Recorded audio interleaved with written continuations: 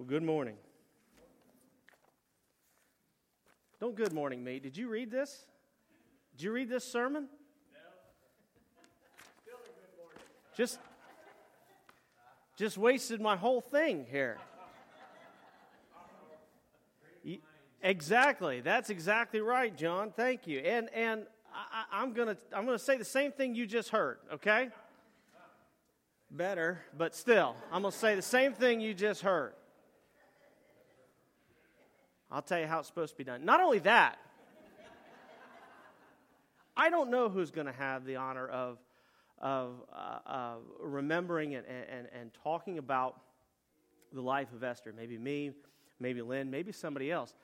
But that story was one of the ones I was going to use when we did that. I don't need to be. Are you going to be here next service? All right. I'm going to leave early. Go home. That's where I get it, you know. Influenced by my dad. We get influenced by a lot of people. And we learn stuff. We learn stuff throughout the years. Have you ever gotten to this place and point in your life when you reflect upon your life and you think, you know, I thought I would know more by now. I think about that all the time. I'm going to turn ancient here in a couple weeks. I'm going to turn 40, right? 1 foot in the grave. And I thought I'd know more by now. I thought I'd be a lot smarter than this. You know? I was smarter years ago. I'll tell you, when I was 16, I knew everything anyway. Right? You probably thought the same thing. Not that I knew everything. You probably thought you knew everything. Right? And it just seems like you ought to grow, and you ought to know more, and you ought to understand more. But sometimes we forget. Sometimes as we go through life, we forget some of the things that we knew and we understood and we lived out and we realized when we were younger. And really, some of the things, or maybe some of the goals that we ought to have, is to get back to some of those things that we forgot. I don't think it's any mistake that, or any coincidence that Jesus says we should have a childlike faith. A childlike faith. And as we grow and we age, the world happens. And we get confused and we get bombarded with a bunch of stuff. And then we've got our families, and then we've got our jobs, and then we've got our little kingdoms in front of us. And it takes us away, I think, often from some of the things that we knew when we were younger. Maybe our job, maybe our goal is to, in many of those areas, to come full circle back to what we knew when we were children. Let's pray. Father, we thank you for the love that you've given us. We thank you, Father, for the joy that we have, just the laughter that we get to have here on Sunday mornings as we worship together, and just thank you for your goodness. Father, I ask that you'll help us to see in the life of David what it means to walk in faith, to trust who you are and what you are. In Jesus' name, amen. Well, today we talk about David, this justification by faith. Justification by faith. That is to be made and considered and treated as righteous by our trust that we put in Jesus Christ. That's what justification by faith means. And just like we've been doing throughout the other weeks of this series, we're going to jump around to a lot of verses, okay? So we can start in 1 Samuel 13, but we're going to get off of that pretty quick, and all of these verses will be on the screen. You're welcome to turn with us, though. A few weeks ago, or quite a few weeks ago, we talked about Saul. We had this big series on Saul, and the things that Saul did, the things that Saul didn't do, and this fact that Saul wrestled with some of the same things we wrestle with, that is pride. The big thing in Saul's life, the big problem in Saul's life, was that Saul cared about Saul. That's it. I mean, even these moments where he feigned to worship the God of creation, he still cared mostly about himself, and he relied upon his own ingenuity, relied upon his own strength, what he wanted to do, when he wanted to do it. And in 1 Samuel 13, we find this in verse 14. Samuel talking to Saul. We saw this a few weeks ago. "You've done a foolish thing," Samuel said as he's talking to King Saul. "You have not kept the command the Lord your God gave you." Now that's an important line. If you had, he would have established your kingdom over Israel for all time. But now your kingdom will not endure. The Lord has sought out a man after his own heart and appointed him ruler over his people, because you have not kept the Lord's command. And this, if you know a little bit about Scripture, if you know a little bit about the history of Israel, this is David. David is the man that God raises up. David is the man that is after his own heart. David is this second king of Israel. But David is not perfect. We want to think David's perfect. We want to think David's got it all together, especially if we compare him to Saul. Don't compare yourself to others. Don't compare yourself to others. Compare yourself to the morality of Jesus Christ. Why? Because we take our best day and compare it to other people's worst day, don't we? That's what we do. But if we compare David to Saul, we tend to think that David is perfect, that David's wonderful. Well, we've been talking about some of these heroes in Scripture. Abraham, we realized, is not perfect. And yet he's called a friend of God. You may think of Abraham as father or friend. Father of this nation, of the Israelite nation, or friend of God. But we found out Abraham was far from perfect. Moses, the guy God chose to lead the Israelite people, never actually saw the promised land. Even with all of his mistakes, he continued, though, to lead the people. We realize Moses is not perfect. And today we look at David. Multiple times, Jesus himself is called the Son of David. The Son of David. And rightfully so. Jesus comes, his humanness comes from the line of David. David is his father, his ancestor. And Jesus is referred to as the Son of David as a special title. At no point does Jesus say, "Oh, don't call me that." I know the kind of person David was and some of the things he did. Don't call me Son of David. No, he's referred to as Son of David often, and he welcomes the title. When people refer to him as Son of David, what they're doing is understanding, they're recognizing that Jesus is the Messiah to come. He is the Savior that's going to come. Because throughout the prophets, they referred to this coming Messiah as the offspring of David. And so people announce, they call out to Jesus, Son of David. Matthew 15:22, a Canaanite woman from the vicinity came to him crying out, "Lord, Son of David, have mercy on me. My daughter's demon-possessed and suffering terribly." Matthew 20, verse 30, 2 blind men were sitting by the roadside. And when they heard that Jesus was going by, they shouted, "Lord, Son of David, have mercy on us." We knew from many, many years before that Jesus was going to be this descendant of the King of Israel. Jesus himself even uses this title as the offspring of David.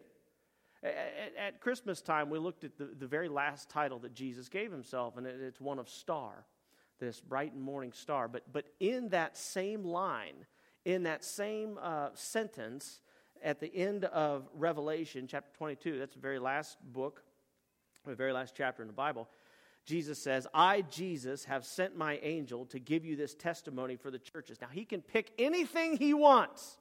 He's defined by many different things. He's got many different titles. What does he choose? He says this, "I am the root and the offspring of David." Root and offspring, that's neat too, right? I am the cause and the effect of David. I am the beginning and the end. I'm the first and the last. The root and the offspring of David.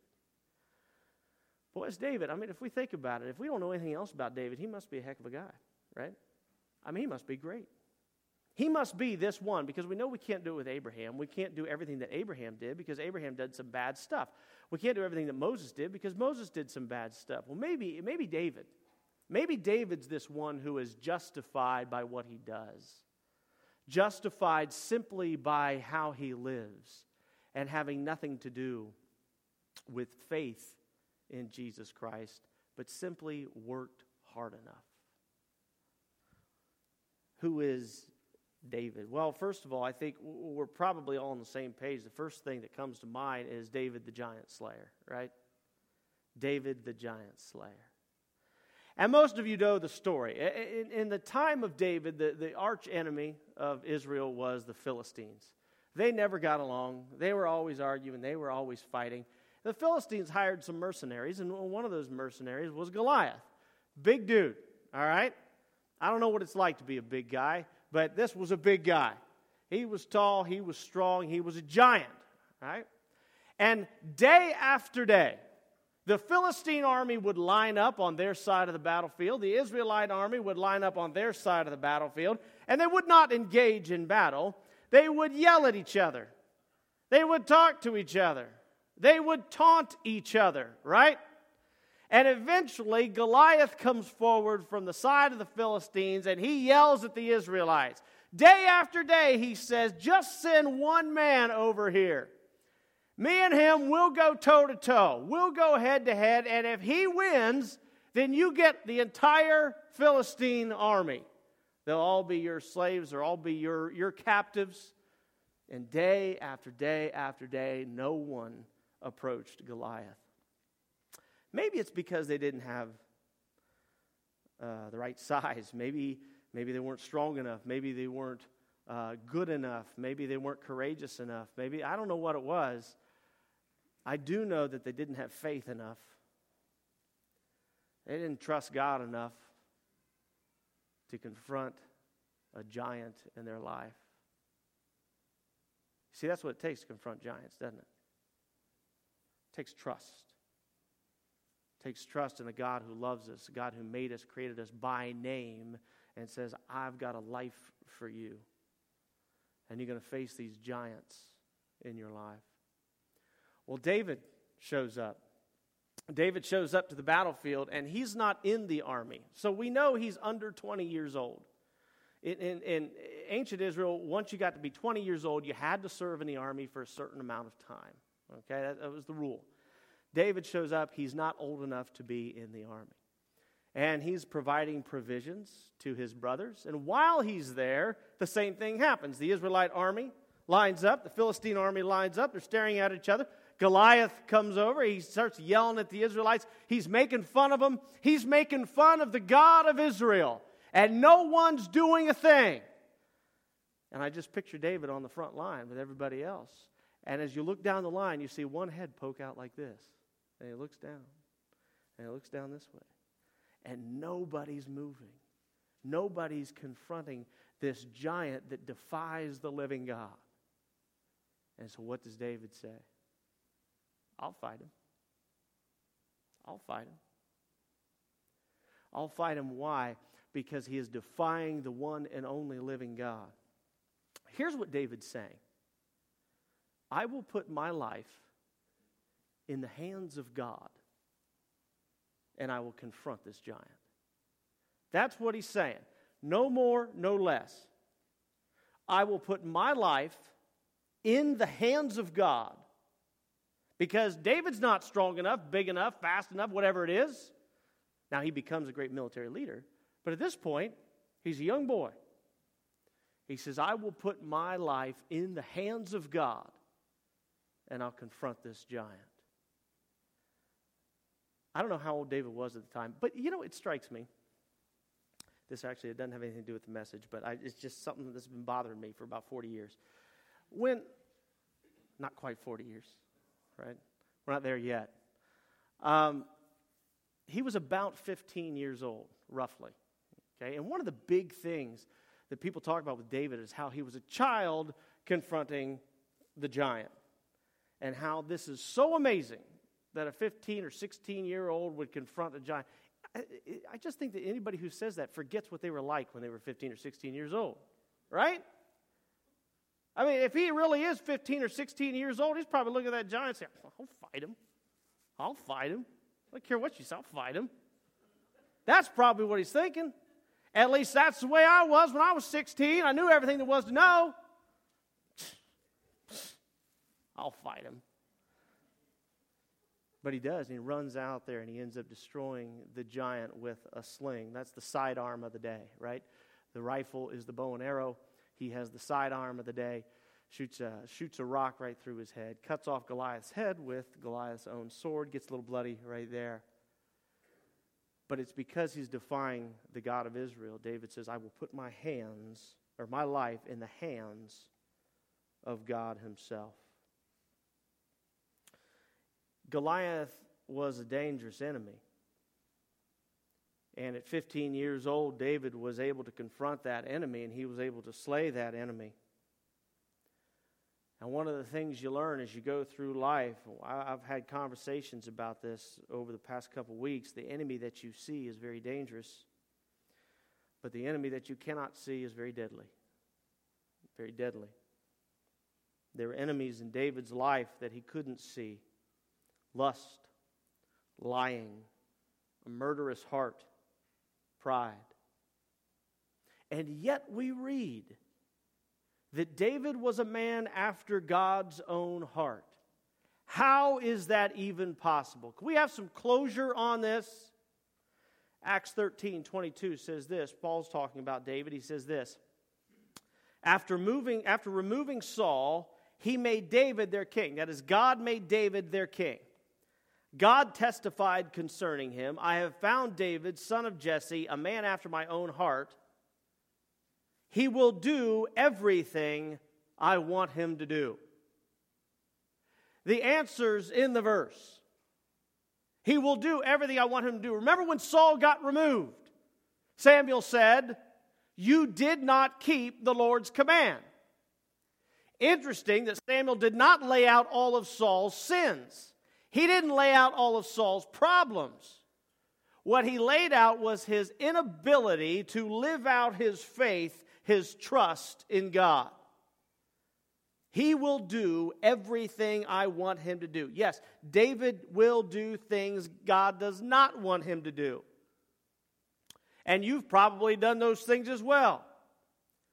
But remember, we are justified by our faith, our trust in God. We are defined, if you've given your life to Jesus, by our trust in Jesus, not by our mistakes. If we do not trust Jesus, you are defined by your failures. I don't want to be defined by my failures because I've got a lot of them. But if we believe in Jesus, if we give our lives to Jesus, if we put our lives in the hands of Jesus, just as David did, I'm going to put my life in the hands of God. We are defined by our trust, our faith in Jesus Christ. But here is also a great example of faith that must be lived out. You've heard it once today. We're going to go back into it. There's no such thing as faith that is not lived out. That's impossible. It doesn't exist. Church, you just got to get this in your heads. All right? It doesn't exist. You can want it to exist all you want, but it doesn't exist. The sun's going to rise in the east and set in the west. You can want it to rise in the west and set in the east all you want, but it ain't going to happen. There's no such thing as trust in Jesus Christ that is not lived out. Abraham with Isaac, Moses leading the Israelites, David doing what God wants. James sums this up. James 2:14, what good is it, my brothers and sisters, if someone claims to have faith but has no deeds? Can such a faith save them? I wanted to get this into the message because up until now, we've looked at Abraham, we've looked at Moses, and we've realized that it's their trust, their faith in God that justifies their life. But it's not simply a belief in the existence of God. It is living out this faith in their lives. James 2:19. I love this line. He says, you believe that there's one God. Good. Even the demons believe that and shudder. What sets us apart? What is this faith that justifies? If even Satan believes in Jesus Christ, believes that there is Jesus, what sets us apart? It's living out, responding to, walking in faith. I'm excited about next week. Next week we ask the question, what's the difference? We look at Judas Iscariot, we look at Peter, and we look at all the things they did. And without understanding this, we look at just their lives and we say there really is no difference. It says, you foolish person, you want evidence that faith without deeds is useless? Was not our father Abraham considered righteous for what he did when he offered his son Isaac on the altar? We already talked about that. We talked about that way back in Genesis. Here we are in James, near the end of Scripture, talking about the same thing. It's almost like this Bible fits together. Was not our father Abraham considered righteous for what he did? You see that his faith and his actions were working together, and his faith was made complete by what he did.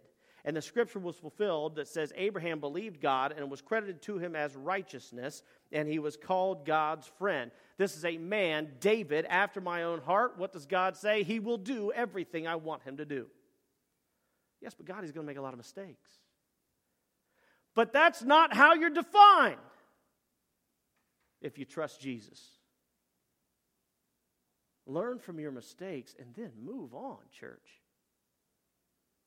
Don't let them weigh you down. Don't let you think you have to earn your salvation. You see, this following God, this living out his faith, David did very well in many areas of his life. He fought the giant. He knew this is what God wanted, and he did it acting on faith. But he had other battles in his life. He had enemies he couldn't see. First of all, let's look at his lust.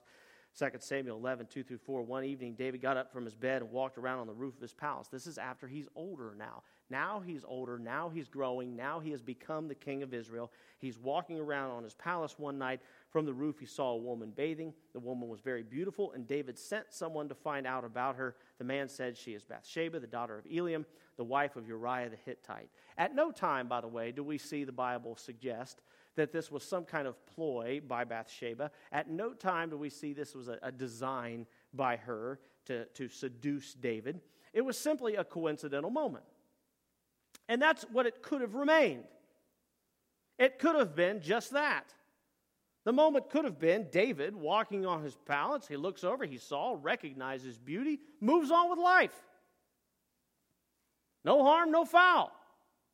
Sends word the next day, hey, by the way, I'm up on my palace roof at night. Draw the curtains, right? No, it's the second look, right? And this isn't a message about adultery. It isn't a message about lust, but it is about the failures in David's life. It's the second look that leads to loss of control. It's the second thought that leads to a loss of control. It's the second thought that leads to loss of integrity and loss of honor.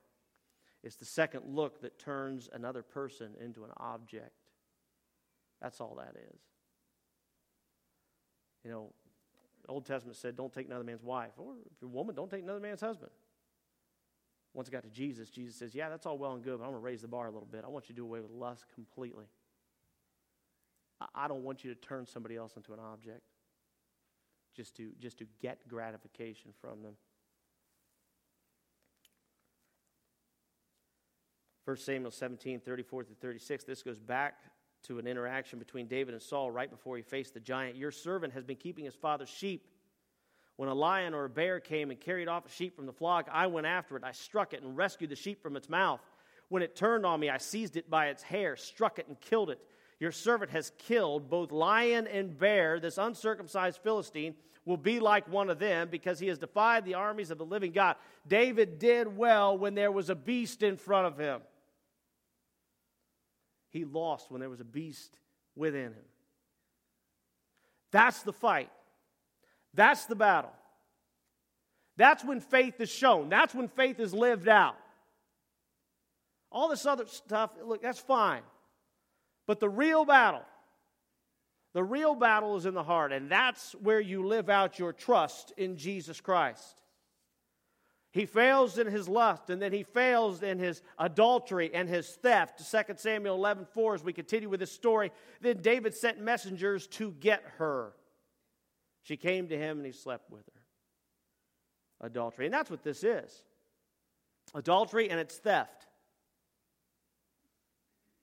David steals Uriah's wife. This isn't a romantic picture here. he steals from this loyal soldier. David steals his home. He steals his marriage. He steals his family. He steals his reputation. That's what David's doing here. Isn't anything beautiful about this? 2 Samuel 11:5, then the woman conceived and sent word to David saying, I am pregnant. Are you familiar with the phrase man up? You're probably familiar with that, right? I've said that before and I've been told that before. Okay? Man up. Right now is about the time for David to man up. Isn't that what he was saying to the Israelite army when he was a child? Didn't he forget this? Hey, man up, guys. Man up. It's time to walk out there. Time to take your medicine. Man up. Oh, but these are bigger battles, David. And I've seen people in my life man up, throw themselves literally on the mercy of God, in the hands of God through confession. They take their medicine and then they move on with a life of integrity. It's something to be honored, frankly. But that's what real faith is. That's what real trust is. That's what it means to follow Jesus. Throw yourself and all that you are at the foot of the cross. Reveal what there is to know about yourself and let God's justice fall. But David fails in this battle yet again. And it moves on to the murder or the lie or the cover-up. David calls Uriah from the front line and tells him to spend some time at home.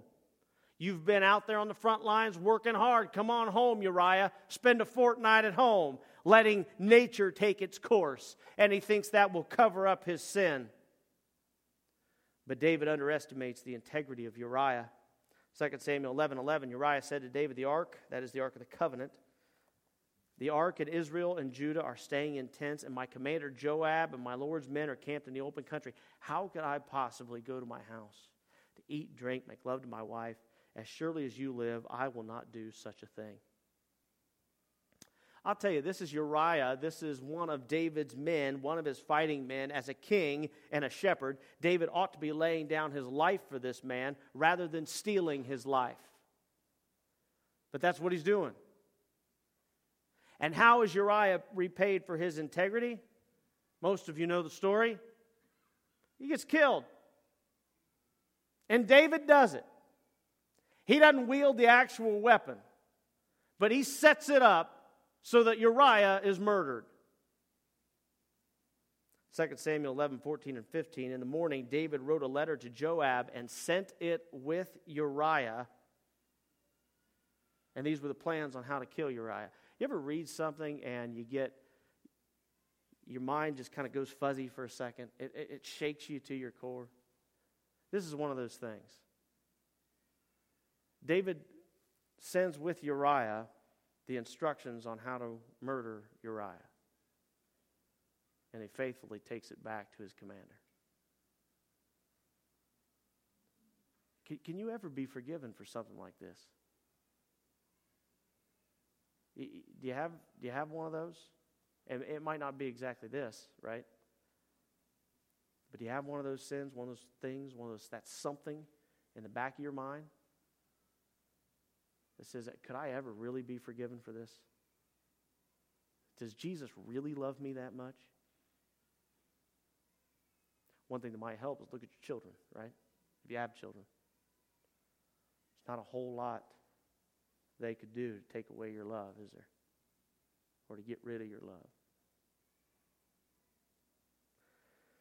Well, then calamity strikes. The child that Bathsheba had ends up dying. And David is cut to the core. You know why? You know why such a harsh punishment? I want you to listen to this one closely. God will not allow someone he loves so much to be deprived of discipline. God will not allow someone he loves that much to be deprived of discipline. And so he will discipline David because he loves him that much. Finally, we get to David's pride. This is a separate issue in David's life. David struggles with the very thing that plagues so many. Satan entices David to sin against God, and God allows the attack. He allows Satan to attack David in the mind and the heart. And he does this because God means to teach Israel a lesson. I mean a real lesson, not just vengeance. I mean he wants to teach. He wants to instruct Israel and teach them a lesson. 1 Chronicles 21, verse 1, Satan rose up against Israel and incited David to take a census of Israel. We'll talk about why that's bad here in a second. But we know God allows Satan to do this. In 2 Samuel 24, that same story is told. Again, the anger of the Lord burned against Israel, and he incited David against them, saying, "Go and take a census of Israel and Judah." Now, we don't know what this major communal sin was in Israel, but it must have been pretty bad. It's not recorded anywhere in Scripture. God's pretty angry. He's pretty upset with this nation, and he says, look, you guys have to learn. You have to be taught. I love you too much to withhold my discipline. And so David gives in to this temptation from Satan. In order to teach, God allows David to be tempted by Satan. Now, David had every choice in the world whether or not to give in to this temptation or not give in to this temptation. I get tempted every day. That's not God hating me. That's giving me the opportunity to act in faith or to act in pride. The temptation here was one of pride. David counted the fighting men. This is bad. And here's why. Remember, this is the Old Testament. We're under Old Testament law here. A man only had the right to count or number what belonged to him. This is David near the end of his reign. He only had the right to count what belonged to him. And what does David say? I want to count Israel. This is why God's a little miffed. He says, no, David, that doesn't belong to you. You're a steward here. That belongs to me. Make you think the next time you talk about giving your life to Christ. Giving your life to Christ. Jesus says, look, it doesn't belong to you anymore. It belongs to me. You're a steward of this. So you watch how you perform your stewardship. Exodus 30:12, when you take a census, this is God telling Moses in the Old Testament, telling him when he's writing down the law, when you take a census of the Israelites to count them, each one must pay the Lord a ransom for his life. That's an offering for the counting at the time he is counted. And then no plague will come on them and when you number them. It was up to God to command a census in Israel. And if David counted, he should only have done it by God's command, receiving this ransom. Even Joab, the commander of his army, Joab wasn't a great guy. Even Joab knew this was wrong. 1 Chronicles 21:3, but Joab replied, may the Lord multiply his troops 100 times over. David told him, go count the troops. And Joab said, okay, look, may the Lord multiply your troops, David. Okay, he knew what David was getting at. I hope there's a bunch of troops out there for you, David. He says, but aren't all of these people your subjects? Why, David, do you want to do this? Why should you bring guilt on Israel? But Joab had to follow the king's command, so Joab goes out and counts. 1 Chronicles 21:6, but even Joab doesn't count everybody. But Joab did not include Levi and Benjamin, those two tribes, because they weren't to be counted as fighting men, because the king's command, was repulsive to him. This was an egregious sin by David. This command was also evil in the sight of God, so he punished Israel. And it's here, church, it's here, near the end of David's life, near the end of his reign, that perhaps we see David has finally learned his lesson, that he has come now full circle back to the man he was when he was 15 years old, that he needed to remember, that he learned long ago and needed to remember. He takes the census, and immediately, Scripture says, David is overcome with guilt. Overcome with guilt. He's learning, he's growing, he's walking in faith, he's trusting God more now. He's completely cut to the heart.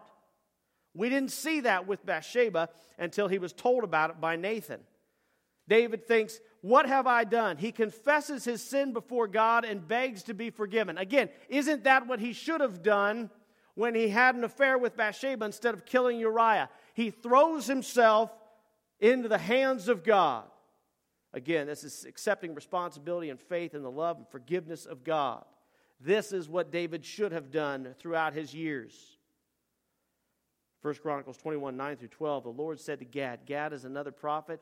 He goes to David and he says, hey, look, the Lord's going to punish you. Go ahead and pick your punishment. The Lord said to Gad, David's seer, go and tell David, this is what the Lord says. I'm giving you 3 options. Choose one of them for me to carry out against you. So Gad went to David and said to him, this is what the Lord says. Take your choice. 3 years of famine, that is drought, no crops, and so forth throughout the land. 3 months of being swept away before your enemies with their swords overtaking you. Or 3 days of the sword of the Lord, days of plague in the land, with the angel of the Lord ravaging every part of Israel. Now then, decide how I should answer the one who sent me. And I love David's answer. David says this, 1 Chronicles 21:13. David said to Gad, I am in deep distress. He knew he'd sinned. Let me fall into the hands of the Lord, for his mercy is very great. But do not let me fall into human hands.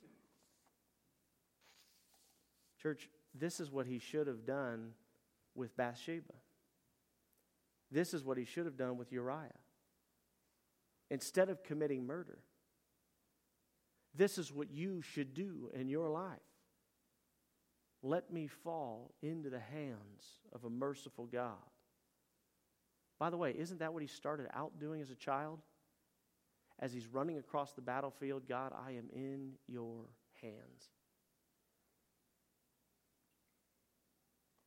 I don't know what men might do, but as a guilty man, I trust God's justice, his righteousness, his mercy, and his love. That's what accepting Jesus is. And he finally gets the picture near the end of his life. We have now come full circle, and he's going back to what he knew at the beginning. At the very end of all of this, as the plague is coming upon Israel, David finally, in a miraculous moment, he sees a vision of the angel of God, and he confronts the angel of God as this country is being destroyed around him because of his sin. David said to God in 1 Chronicles 21:17, I like the way the NIV says this. David says, was it not I who ordered the fighting men to be counted? I, the shepherd, have sinned and done wrong. These are but sheep. What have they done? Lord my God, let your hand fall on me and my family. Do not let this plague remain on your people. Don't miss the symbolism here. I, the shepherd, let it fall on me, and let the rest of these people live. Yeah. David was a man after God's own heart. This is finally the character of Jesus' ancestor, his ancient father. Let it fall on me. That's what it means to grow in faith. That's what this means. You can see through the life of David growing in this trust of God. That's why Jesus doesn't mind being called the Son of David. Because David isn't defined by his mistakes. He's defined by a moment just like this. So are you. Let's pray. Father, we thank you for the lessons that we learn in the life of David, but we thank you for even David moving through lessons in his life. We thank you that he is this beautiful picture of the shepherd, finally in his life, choosing to lay down his life for the rest of the sheep. Father, we thank you that we can see so many characters throughout Scripture, but we also ask that though we see them sin, we might not carry out those same sins. We can reflect upon our life that our faith can be lived out, but we know that we are justified by our faith, our love, our trust in Jesus Christ. It's in his name. Amen. Please stand and sing.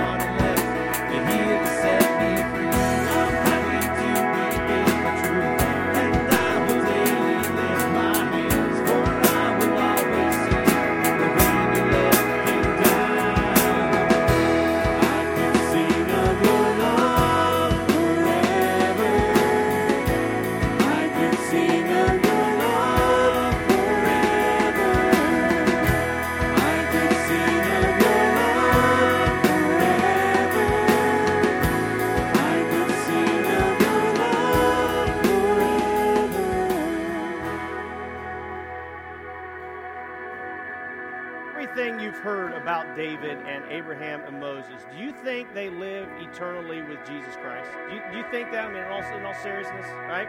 All the bad stuff they've done, right? It's no different with you.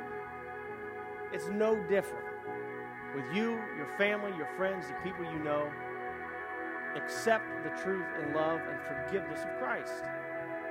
And you're more certain, you can be more certain about that than you are about Moses and Abraham and David, that you'll live eternally with Christ. And you'll talk to Esther again, so that's going to be a whole new exciting thing, right? Let's pray. Father, we thank you for the love that you've given us. We thank you that Jesus has forgiven us in Jesus Christ. Help us. Help us to believe that. Help us to give our lives to Jesus Christ. It's in his name we pray. Amen. I know I feel like dancing.